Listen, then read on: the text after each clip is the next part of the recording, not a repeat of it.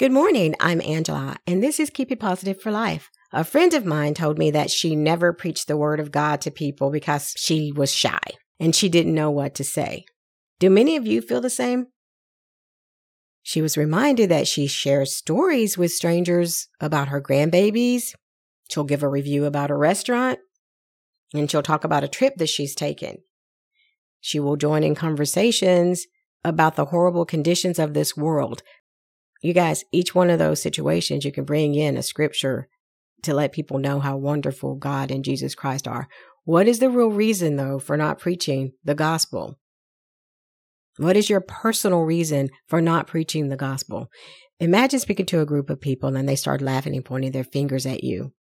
They're sneering. What an awful experience that would be. Did you know that very thing happened to Paul?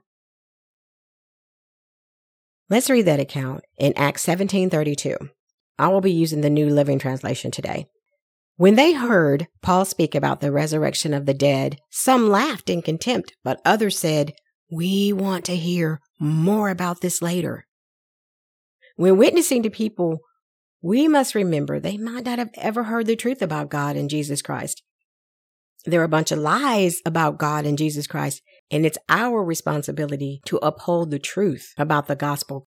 Christ commissions us to preach the gospel. In Matthew 24:14, it says this, "And the good news about the kingdom will be preached throughout the whole world, so that all nations will hear it, and then the end will come." Until next time, witness about the good news of the kingdom. Some people may sneer, but others will want to hear. This is Angela. Keep it positive.